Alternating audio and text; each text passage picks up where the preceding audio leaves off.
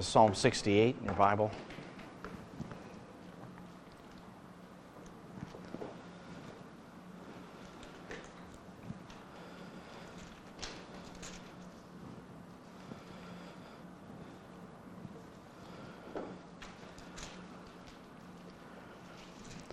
Let's read through first 18 verses here of this psalm.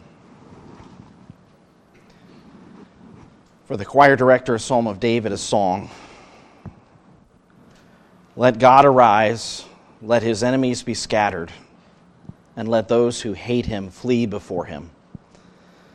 As smoke is driven away, so drive them away. As wax melts before the fire, so let the wicked perish before God. But let the righteous be glad. Let them exult before God. Yes, let them rejoice with gladness. Sing to God. Sing praises to his name. Lift up a song for him who rides through the deserts or on the clouds, whose name is the Lord, and exult before him. A father of the fatherless and a judge for the widows is God in his holy habitation. God makes a home for the lonely. He leads out the prisoners into prosperity. Only the rebellious dwell in a parched land. O God, when you went forth before your people, when you marched through the wilderness, Selah, the earth quaked, the heavens also dropped rain at the presence of God. Sinai itself quaked at the presence of God, the God of Israel. You shed abroad a plentiful rain, O God. You confirmed your inheritance when it was parched. Your creatures settled in it. You provided in your goodness for the poor, O God. The Lord gives the command. The women who proclaim the good tidings are a great host. Kings of armies flee, they flee, and she who remains at home will divide the spoil. When you lie down among the sheepfolds, you are like the wings of a dove covered with silver and its pinions with glistening gold. When the Almighty scattered the kings there, it was snowing in Zalmon. A mountain of God is the mountain of Bashan. A mountain of many peaks is the mountain of Bashan. Why do you look with envy, O mountains with many peaks, at the mountain which God has desired for his abode? Surely the Lord will dwell there forever. The chariots of God are myriads, thousands upon thousands. The Lord is among them as at Sinai in holiness. You have ascended on high. You have led captive your captives. You have received gifts among men, even among the rebellious also, that the Lord may dwell there.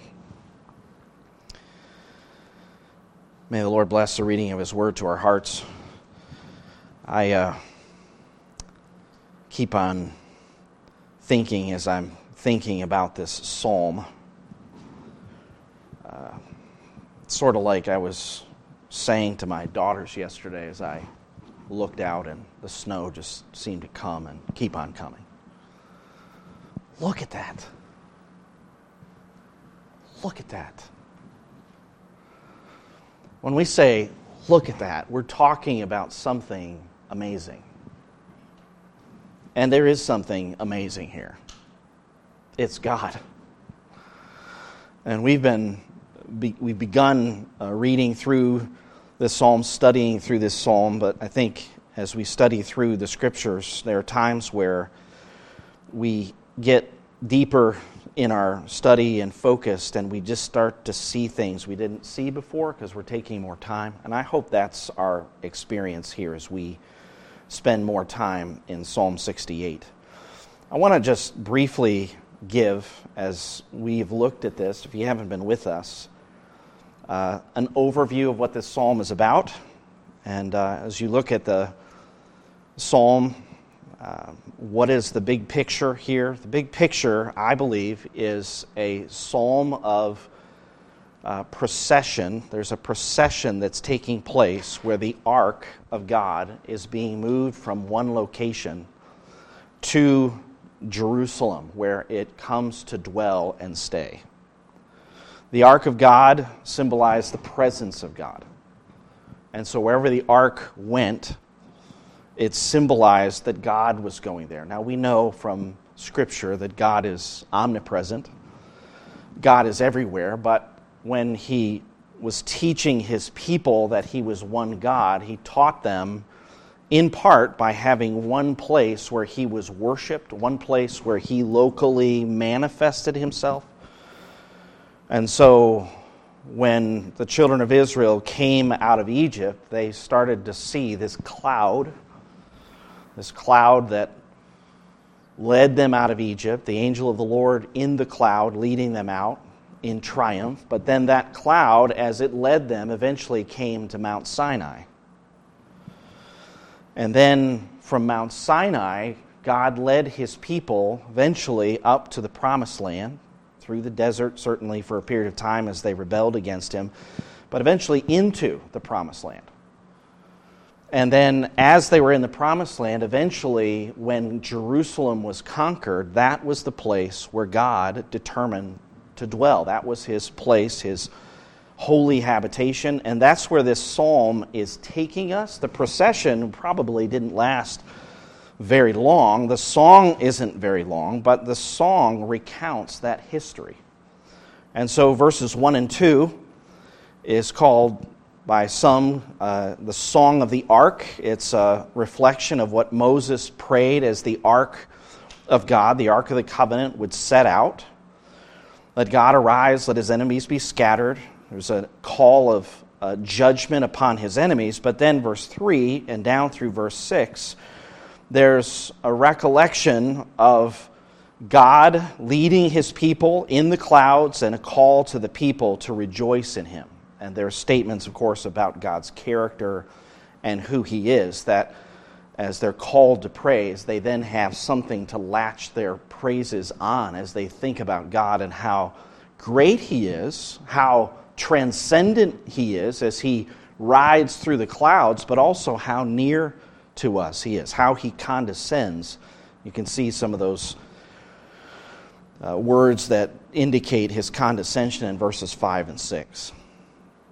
Now, verse 7 and down through verse 10 seems to me, based on the mention of Sinai, God going forth before his people to Sinai, and then eventually an inheritance for the people is God going from Sinai and then to the land. Okay, that's verses 7 through 10. Verses 11 and down through verse 14 is a historic victory based on timing in the land prior to Jerusalem even being conquered. But that amazing victory, we're going to look at it some tonight, was a demonstration of God's sovereignty, of God's hearing the prayers of his people, and the victory that he provided for them in the land when they trusted in him. But then, verses 15 and down through verse 18, and I have wrestled with whether to end at verse 19 for this next section, partly because there's a Selah after verse 19.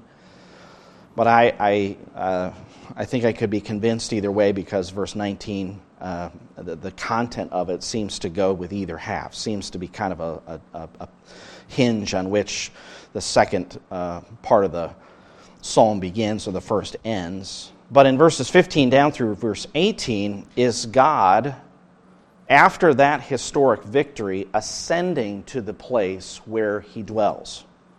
So when it says in verse 18, you have ascended on high, that's God moving, in a sense, toward that place where he is going to dwell and rule over his people. There's a song of victory, verses 19 and down through verse 23.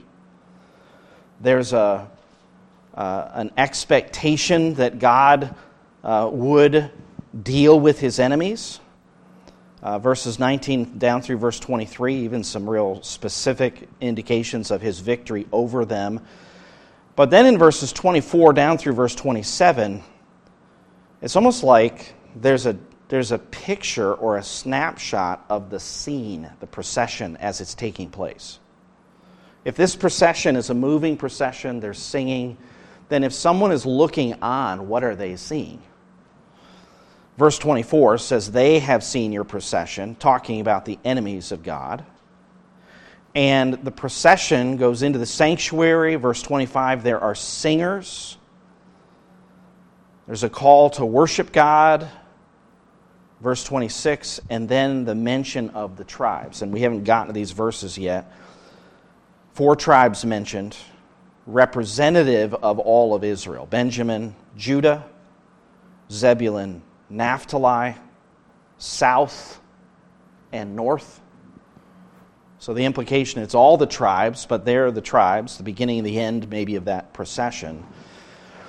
And then, following that procession, there's an expectation that God, who has come to dwell there at Jerusalem and is enthroned there at Jerusalem, is now going to reign over his enemies, the nations, not just the ones he conquered in battle to come to Jerusalem, but all the nations. And so there's a reference, verse 29, to the kings that will bring gifts, or the idea is tribute to him. Verse 31, envoys will come out of Egypt. Ethiopia will stretch out her hands to God. And then the final portion of this psalm is a song of a call to praise from the kingdoms of the earth to the Lord. And then there's really just a lifting up of the Lord, again of his presence in the clouds, verse 33, or the highest heavens, his mighty voice, verse 33, his majesty, his awesomeness. Look at that. Look at that. Would that we would just look at the God of the Bible. And I'm not talking about beholding with our eyes, but seeing him through the eye of faith. There is majesty in this psalm. And the majesty does have to do with his victory and his transcendence, but it's also his condescension to his people, his love for his people. The majesty is seen in things like verse 7, God going forth before his people. You ever think about what that would look like if you were one of the children of Israel?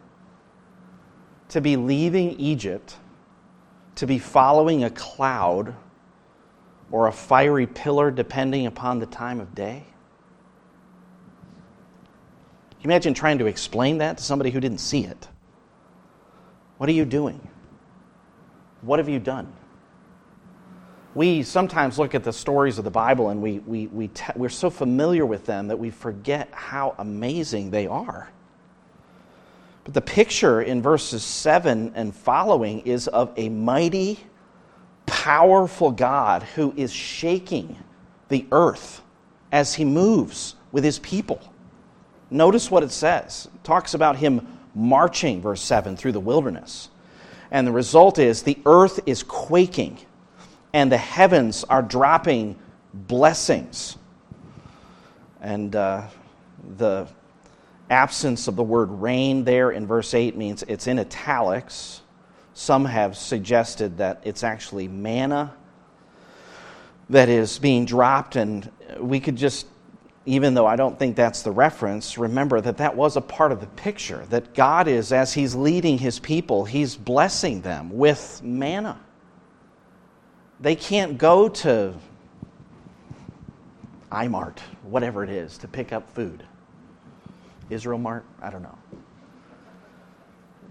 They are receiving food from God, water from God as he provides it at different times.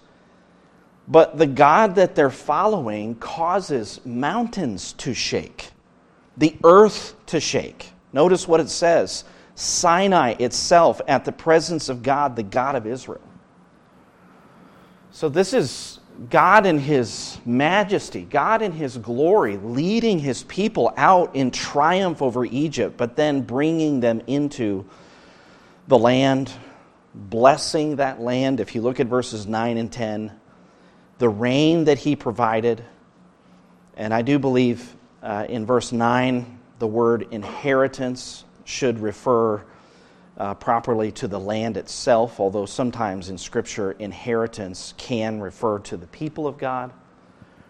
Save your people, the psalmist says, Psalm 28, bless your inheritance. In that case, it refers to the people.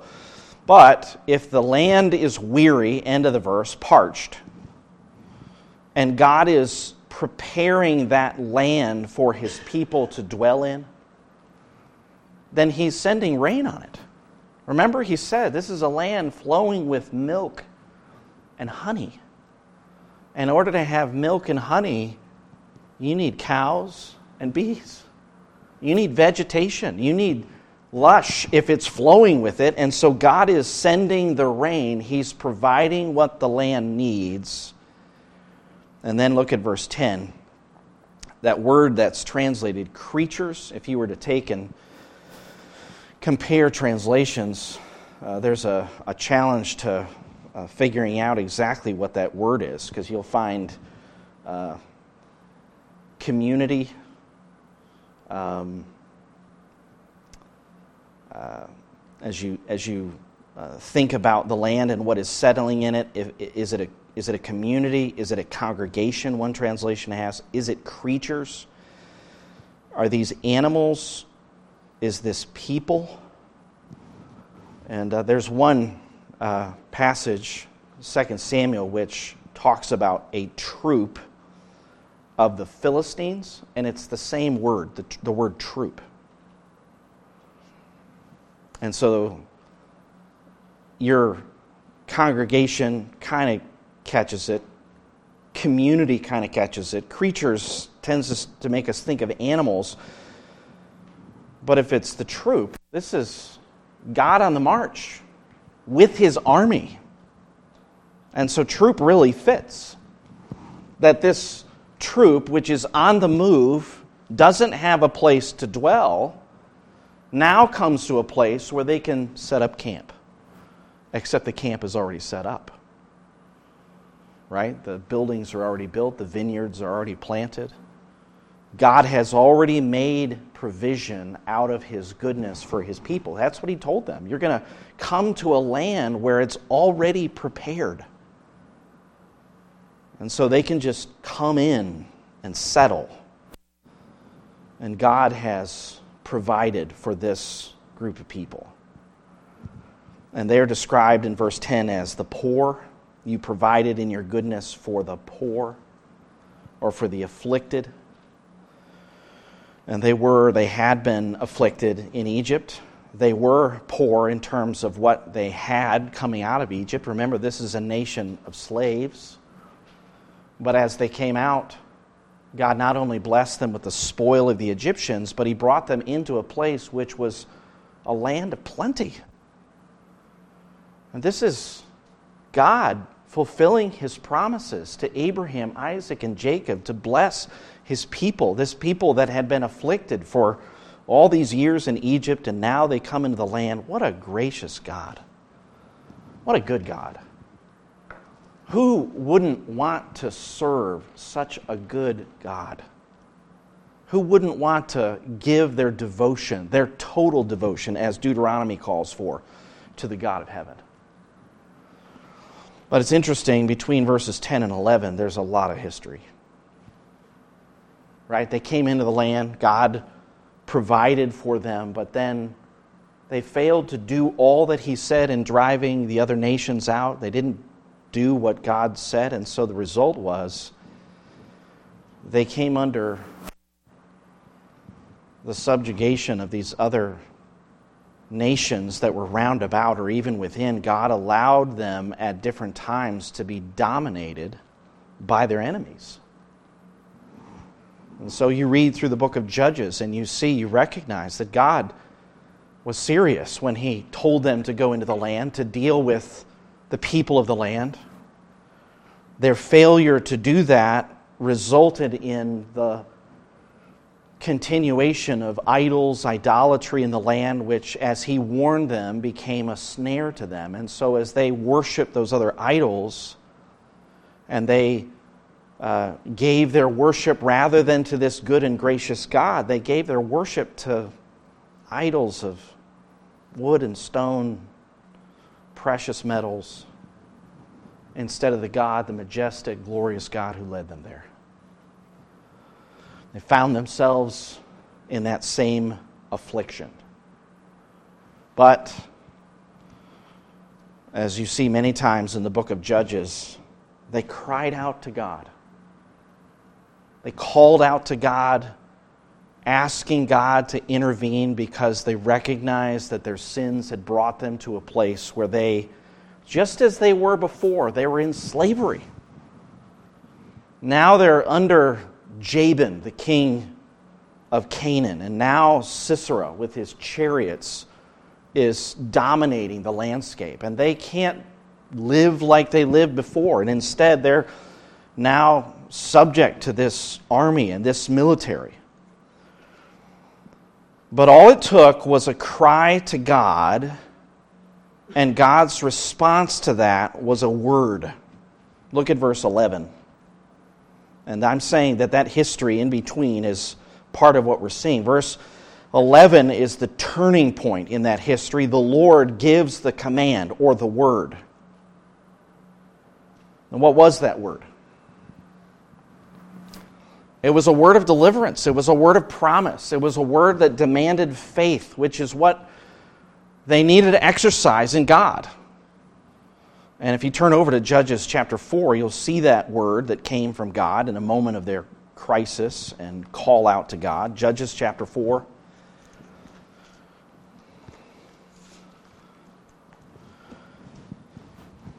Deborah is the prophetess who is judging Israel, verse 4 tells us. Judges 4:4. Now Deborah, a prophetess, the wife of Lapidoth, was judging Israel at that time. She used to sit under the palm tree of Deborah between Ramah and Bethel in the hill country of Ephraim, and the sons of Israel came up to her for judgment. Now she sent and summoned Barak, the son of Abinoam, from Kedesh Naphtali, and said to him, Behold, the Lord, the God of Israel, has commanded, Go and march to Mount Tabor, and take with you 10,000 men from the sons of Naphtali and from the sons of Zebulun. I will draw out to you Sisera, the commander of Jabin's army, with his chariots and his many troops to the river Kishon, and I will give him into your hand. There's the word. The Lord gave the word. Why did he give the word? Because, look back at verse 3, the sons of Israel cried out to the Lord, for he had 900 chariots, speaking of Jabin and Sisera, 900 iron chariots, and he oppressed the sons of Israel severely for 20 years. So after 20 years, they cry out to God. God gives a word, but they've got to act on the word. God's not just going to clear out their enemies. They have to exercise faith. And so the word came through a prophetess. Barak hears the word, but he's not fully confident. Look at verse 8. Then Barak said to her, If you will go with me, then I will go. But if you will not go with me, I will not go. He had to have the confidence of this woman who had given this word from God. In other words, he had to have her with him to assure him. And as a result of that, there was a consequence for him. She said, verse 9, I will surely go with you. Nevertheless, the honor shall not be yours on the journey that you're about to take, for the Lord will sell Sisera into the hands of a woman. Then Deborah arose and went with Barak to Kedesh. Barak called Zebulun and Naphtali together to Kedesh, and 10,000 men went up with him. Deborah also went up with him.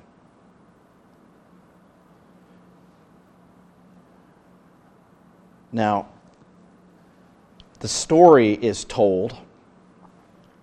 As it's told, we're told some of the details of how eventually Sisera is going to be dealt with. That's why Heber, verse 11, is mentioned. It says, Heber the Kenite had separated himself from the Kenites, from the sons of Hobab, the father-in-law of Moses. So there's a connection between this man and Israel historically. It says, and he had pitched his tent as far away as the oak in Zaanannim, which is near Kadesh. Then, verse 12, they told Sisera that Barak the son of Abinoam, had gone up to Mount Tabor. As I understand Mount Tabor, or Tabor, aside from any New Testament connections, this mountain was a place that had a plain high up, and it could be easily defended. It was a place where a fortress could be defended very easily against an enemy. And so when it is said that Barak had gone up to Mount Tabor, the possible assumption, I think it's a likely assumption on the part of Sisera, is that he's going up there to strengthen himself in terms of a fortress so that somehow he would not have to serve and the people up there would not have to serve Sisera. That's why, verse 13, Sisera calls together his chariots. Verse 13, Sisera called together all his chariots, 900 iron chariots, and all the people who were with him from Harosheth Hagoyim to the river Kishon. Now, sometimes when you have details like this geographically without a map in front of you, it's a little challenging. We're talking about the region that is west of the Sea of Galilee. We're talking about a mountain, but a river runs through a valley. And so based on the details here, he comes to that river Kishon, and based on the timing, some have suggested the timing was such, the river had overflowed, and the result was it really wasn't ideal for taking chariots through because of the moist soil. Okay. Keep on reading, verse 14. Deborah said to Barak, "Arise, for this is the day in which the Lord has given Sisera into your hands. Behold, the Lord has gone out before you." Now, we saw that in the psalm, right? The Lord went out before Israel. He had led them out. He went out first. It's a beautiful explanation of our God leading us as he, one way to put it is he sallied forth. He leaped out into the battle as the leader of the army, and his people were just to follow behind. The Lord, verse 14, has gone out before you. So Barak went down from Mount Tabor with 10,000 men following him. The Lord, notice the emphasis on who is winning this battle, the Lord routed Sisera and all his chariots and all his army with the edge of the sword before Barak. And Sisera alighted from his chariot and fled away on foot. But Barak pursued the chariots and the army as far as Harosheth Hagoyim, and all the army of Sisera fell by the edge of the sword. Not even one was left. Okay, so in terms of the battle, forget about Sisera for a moment. In terms of the battle, this was a complete rout. And all these chariots that would serve the enemy were of no use. God gave them the victory that day. 10,000 men. Naphtali and Zebulun. That becomes significant. Not because they were the only ones, but they were the ones who were called, but there were others who just sat by the wayside. Didn't participate in the battle. One city even got cursed for their failure to join in with Israel as they fought against their enemy. But let's read about Sisera. Sisera, verse 17, fled away on foot to the tent of Jael, the wife of Heber, the Kenite, which we've been introduced to in verse 11. For there was peace between Jabin, the king of Hatzor, and the house of Heber, the Kenite. Jael went out to meet Sisera and said to him, "Turn aside, my master, turn aside to me, do not be afraid." And he turned aside to her in the tent, and she covered him with a rug. He said to her, "Please give me a little water to drink, for I am thirsty." So she opened a bottle of milk and gave him a drink, and then she covered him. He said to her, "Stand in the doorway of the tent, and it shall be if anyone comes and inquires of you and says, 'Is there anyone here?' that you shall say no." So he's safe. He just didn't know whose tent he came into. Verse 21, but Jael, Heber's wife, took a tent peg and seized a hammer in her hand and went secretly to him and drove the peg into his temple, and it went through into the ground, for he was sound asleep and exhausted, so he died. Behold, as Barak pursued Sisera, Jael came out to meet him and said to him, come, and I will show you the man whom you are seeking. And he entered with her, and behold, Sisera was lying dead with the tent peg in his temple. Now, what did God say through Deborah? Verse 9.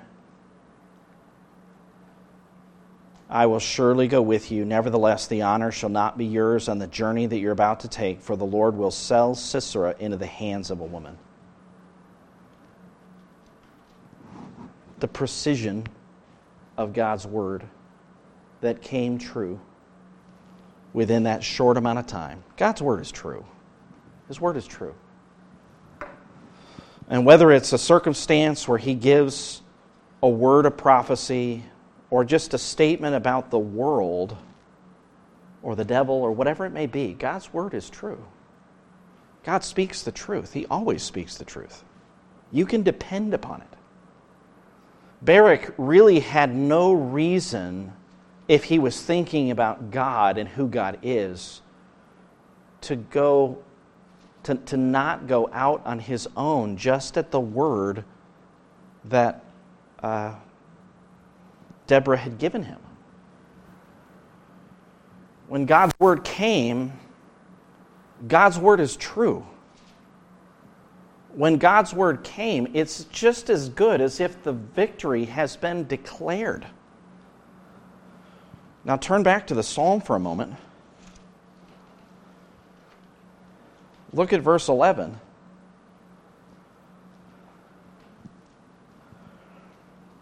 The Lord gives the word. The women who proclaim the good tidings are a great host. What is that referring to? It's referring to the song of victory. The song of victory following just the word from God.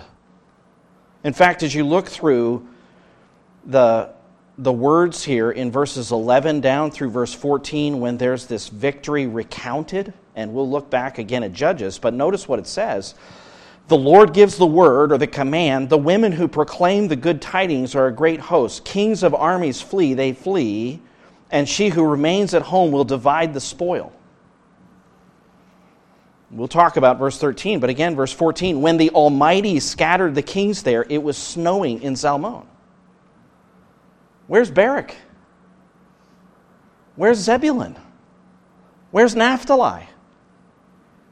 They were instrumental, but they weren't the ultimate cause.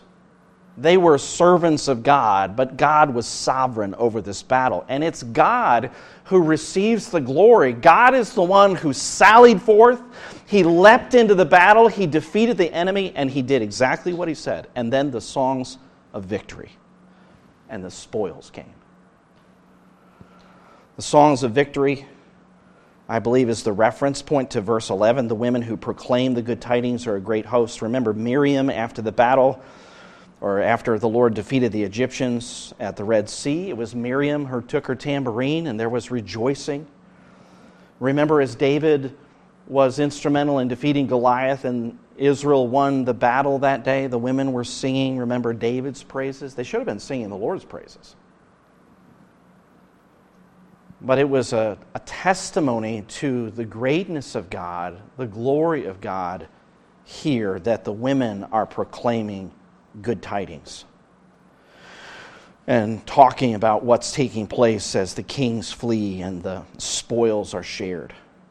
Turn, if you would, back to Judges. The song that is sung in chapter 5, let's not miss the end of chapter 4. So God subdued on that day Jabin, the king of Canaan, before the sons of Israel. The hand of the sons of Israel pressed heavier and heavier upon Jabin, the king of Canaan, until they had destroyed Jabin, the king of Canaan. Then Deborah and Barak, the son of Abinoam, sang on that day, sang. that the leaders led in Israel, that the people volunteered. Bless the Lord. Hear, O kings, give ear, O rulers. To the Lord, I will sing praise to the Lord, the God of Israel. Lord, when you went out from Seir, when you marched from the field of Edom, the earth quaked, the heavens also dripped, even the clouds dripped water. The mountains quaked at the presence of the Lord, this Sinai at the presence of the Lord, the God of Israel. You ever heard that before? That is a picture of God coming from Sinai, marching through the wilderness, shaking the earth, dropping blessings from the heaven, but in this case, he's coming to the aid of his people and he's winning a battle for them. And we have Deborah's song here to describe what takes place. I'm going to skip down to verse 12. Awake, awake, Deborah. Awake, wake, sing a song. Arise, Barak, and take away your captives, O son of Abinoam. Then survivors came down to the nobles. The people of the Lord came down to me as warriors. From Ephraim, those whose root is in Amalek came down, following you, Benjamin, with your peoples. From Makir, commanders came down, and from Zebulun, those who wield the staff of office. The princes of Issachar were with Deborah. As was Issachar, so was Barak. Into the valley they rushed at his heels. That gives you a little insight as to what's taking place, because they came, remember, down from the mountain. They've got Zebulun, Naphtali, but now there are others joining with, according to the song here. They rushed at Barak's heels into the valley as they engaged the enemy. But look at the end of verse 15. Among the divisions of Reuben, there were great resolves of heart. Why did you sit among the sheepfolds? To hear the piping for the flocks? Among the divisions of Reuben, there were great searchings of heart. There were people who didn't go into this battle. Now, it's, I can imagine even trying to make sense of what's taking place right now over in Ukraine.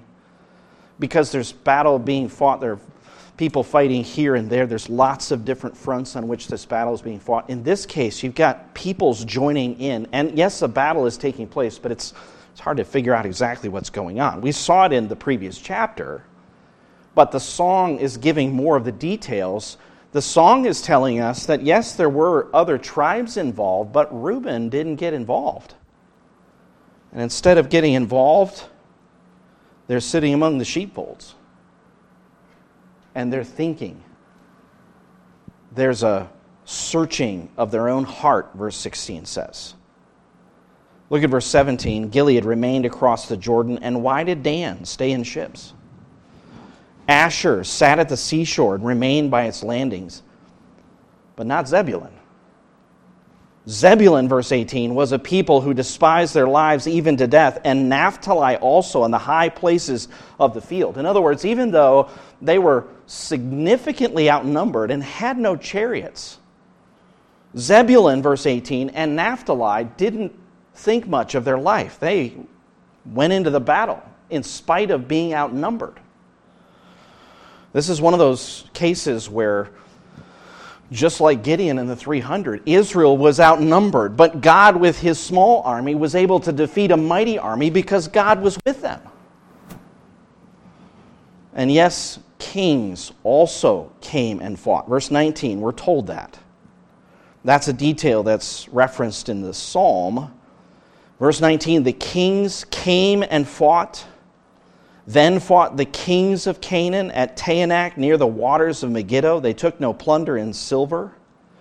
The stars fought from heaven, from their courses. They fought against Sisera. The torrent of Kishon swept them away.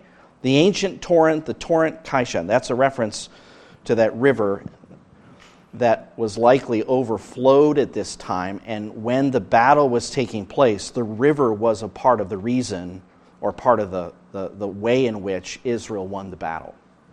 Doesn't say exactly, but there's an indication that that river was involved. O my soul, Deborah says, verse 21, march on with strength.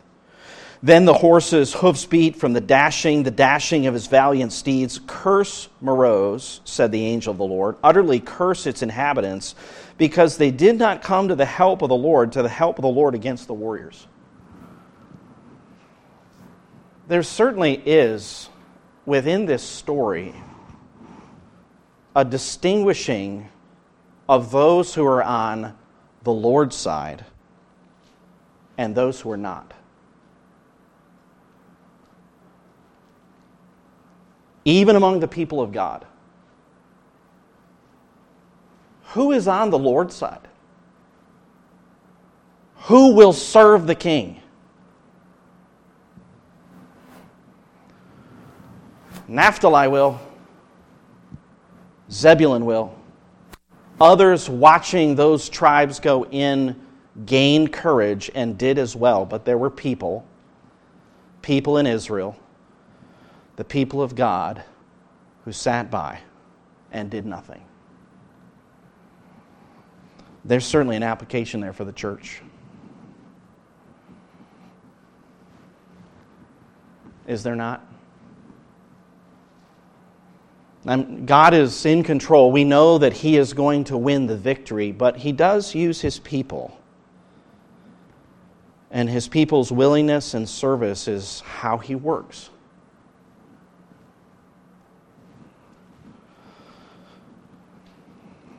And in the case of Meroz, they didn't help at all. They were not even a part of the picture. And just like when Paul says in the end of 1 Corinthians, if anyone does not love the Lord Jesus Christ, let him be cursed. There's a curse on a city that doesn't come to the help and service of the Lord. There's a warning here. Even in the victory of God. Now, verse 24 goes on to describe the victory in terms of that primary warrior. Verse 24, most blessed of women is Jael, the wife of Heber the Kenite. Most blessed is she of the women in the tent. He asked for water. She gave him milk. In a magnificent bowl, she brought him curds. She reached out her hand for the tent peg and her right hand for the workman's hammer, and she struck Sisera. She smashed his head. She shattered and pierced his temple. Between her feet he bowed. He fell. He lay. Between her feet he bowed. He fell. Where he bowed, there he fell dead.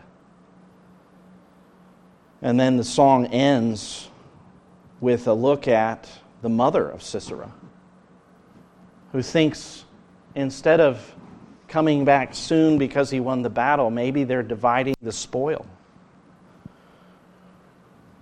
Out of the window, verse 28, she looked and lamented. The mother of Sisera through the lattice. Why does his chariot delay in coming? Why do the hoofbeats of his chariots tarry? Her wise princesses would answer. Remember, she's some kind of nobility. Indeed, she repeats her words to herself. Verse 30, are they not dividing the spoil, a maiden, 2 maidens for every warrior? To Sisera, a spoil of dyed work embroidered? Dyed work of double embroidery on the neck of the spoiler. In other words, maybe she's thinking that he's got something for her that he's going to bring back. Sort of a royal piece of embroidery that she can then wear. But that's not the case at all because he's dead. God has won the victory. And Deborah's prayer, Deborah's song is that all the enemies would perish like him. Thus let all your enemies perish, O Lord. But let those who love him be like the rising of the sun in its might. And the land was undisturbed for 40 years. Turn, if you would, back to Psalm 68. I know we need to wrap it up and be finished here tonight, but look at verse 12. Remember, we read about the kings who came to the battle, the tribes that didn't, but God, of course, won anyway. Kings of armies flee, they flee, and she who remains at home will divide the spoil. So, what God does after he gives the command and sallies forth before his people and wins the battle with those who are willing, those who will serve, following that victory come the spoils. The spoils are for those who are back home. The mother of Sisera was expecting them. They didn't come to her, but instead they came to the children of Israel. They came to those people, and as she was remaining at home expecting her husband to return, not only did he return, but he brought her enough stuff, and I'm speaking of an individual sort of typical Israelite woman, that as he came home, he had enough for her and to spare. Because it says, she who remains at home will divide the spoil, not just receive the spoil, but divide it, part it out, apportion it to others. Now, if you look at verse 13, there's a reference, remember, to Reuben sitting in the sheepfolds, waiting for the piping of the flocks. If you were to look through the different translations, this is one of those verses that's translated differently, trying to figure out exactly what the psalmist is saying here. I'm going to read a translation. I believe this is the Net Bible. The kings of armies, they flee, they flee. The women at home divide the spoil, though you men lie among the sheepfolds. In other words, it's referencing that the spoils are distributed and the men who are among the sheepfolds had nothing to do with it. In fact, it's a testimony to their cowardice that they would not enter into the battle. But what kind of spoil is this? Remember the mother of Sisera? She's expecting some kind of a beautiful work of embroidery, royal embroidery.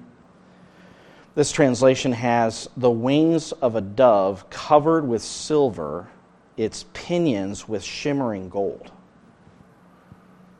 Okay, so we've got to use your imagination here, but some kind of a piece of spoil, someone who took the time to embroider, but through metalworking used silver and gold for this piece of clothing. That's the wealth that is obtained in this battle that God is now granting to Israel. That's the way I would interpret it, is this is some kind of a trophy. This beautiful piece of embroidered work is a testimony to the great victory of God. It's one of the pieces that came back, and that's the spoils of battle. When they come back, there's of course, a great rejoicing based on the victory being won. But when the spoils are distributed, and then they become part of the legacy of that military and are hung up in some cases in museums or in other places, maybe the King's Hall, it's a place of honor. Remember that came from that battle. But in this case, it's not a testimony to Barak. It's not even a testimony to Deborah or Zebulun or Naphtali. This is the Lord. The Lord gave the command. The women started proclaiming the victory. The kings are fleeing. The spoil, such spoil is being given. And then it's snowing. Verse 14, it's snowing. And that's where this section ends. Scattering of the kings, and it's snowing there. So what's the significance? Why the mention after the victory and the spoils is there snow? One possible translation of this verse is, you, Almighty, scattered the kings there, and you were the one who caused it to snow. Of course, we know God caused it to snow. Thank you, Lord, for the snow we received. There seems to be a play on the location that's mentioned in verse 14. Zalmon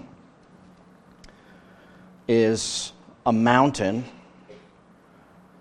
that was volcanic. As I studied this and tried to make some sense out of it and got a lot of help from different commentaries, but this volcanic mountain, if you were to look at it, and any trees that were growing on it, it would seem to be dark because of the fact that it was volcanic and the trees that grew up in that soil. I think one of the trees is called a black oak. Stay with me. So you've got a dark mountain, but then snow is falling on it. Almost like the darkness is going away. See the picture? Jabin, the king of Canaan, and Sisera had been dominating Israel for 20 years. And that period of darkness pervaded the land. But God gave a word. He sallied forth. He won the victory. And as the light came in, the darkness starts to disappear. The snow, you could say, is somewhat of a signal. In a poetic way, the psalmist is drawing attention to the light, to the change in the land. No longer darkness, now light. And that's what God does. This is His victory on behalf of His people when they cried out to Him. And He brought victory for them. Yes, He used them as they served Him, but there was no way that they would have been able to defeat this enemy. How did He do it? He did it in part through Jael in her tent with a tent peg. And He did it with a river that was probably overflowed. Kings who didn't know the territory, terrain. However, we know that God was in control and He brought the victory that day. There's majesty when we think about, when we see our God in His glory and what He does, there's majesty. This is just one of His victories. Just one. It's one that I had not paid as much attention to, but when you have the reference, the obvious allusions in the psalm, and you look back, you see, oh, this is why the psalmist wanted to include this one. It was a glorious one with a song. What a great God. Look at that and praise Him. Let's look to the Lord in prayer.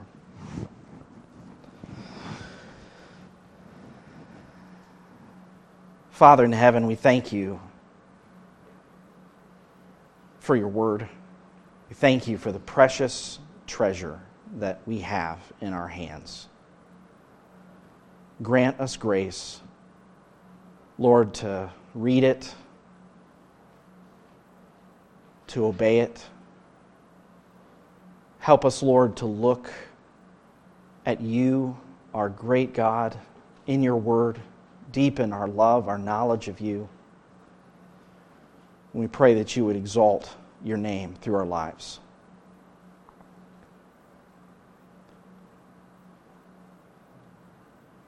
Father, we pray for grace, even as we reflected on this story in Judges, to be among those who are serving You. To be among those who are willing, by faith, to fight and to find Your approval, Your blessing. Help us, we pray, and we ask in Jesus' name. Amen. Let's take our hymnals. Turn to number 537. Let's stand together and sing tonight.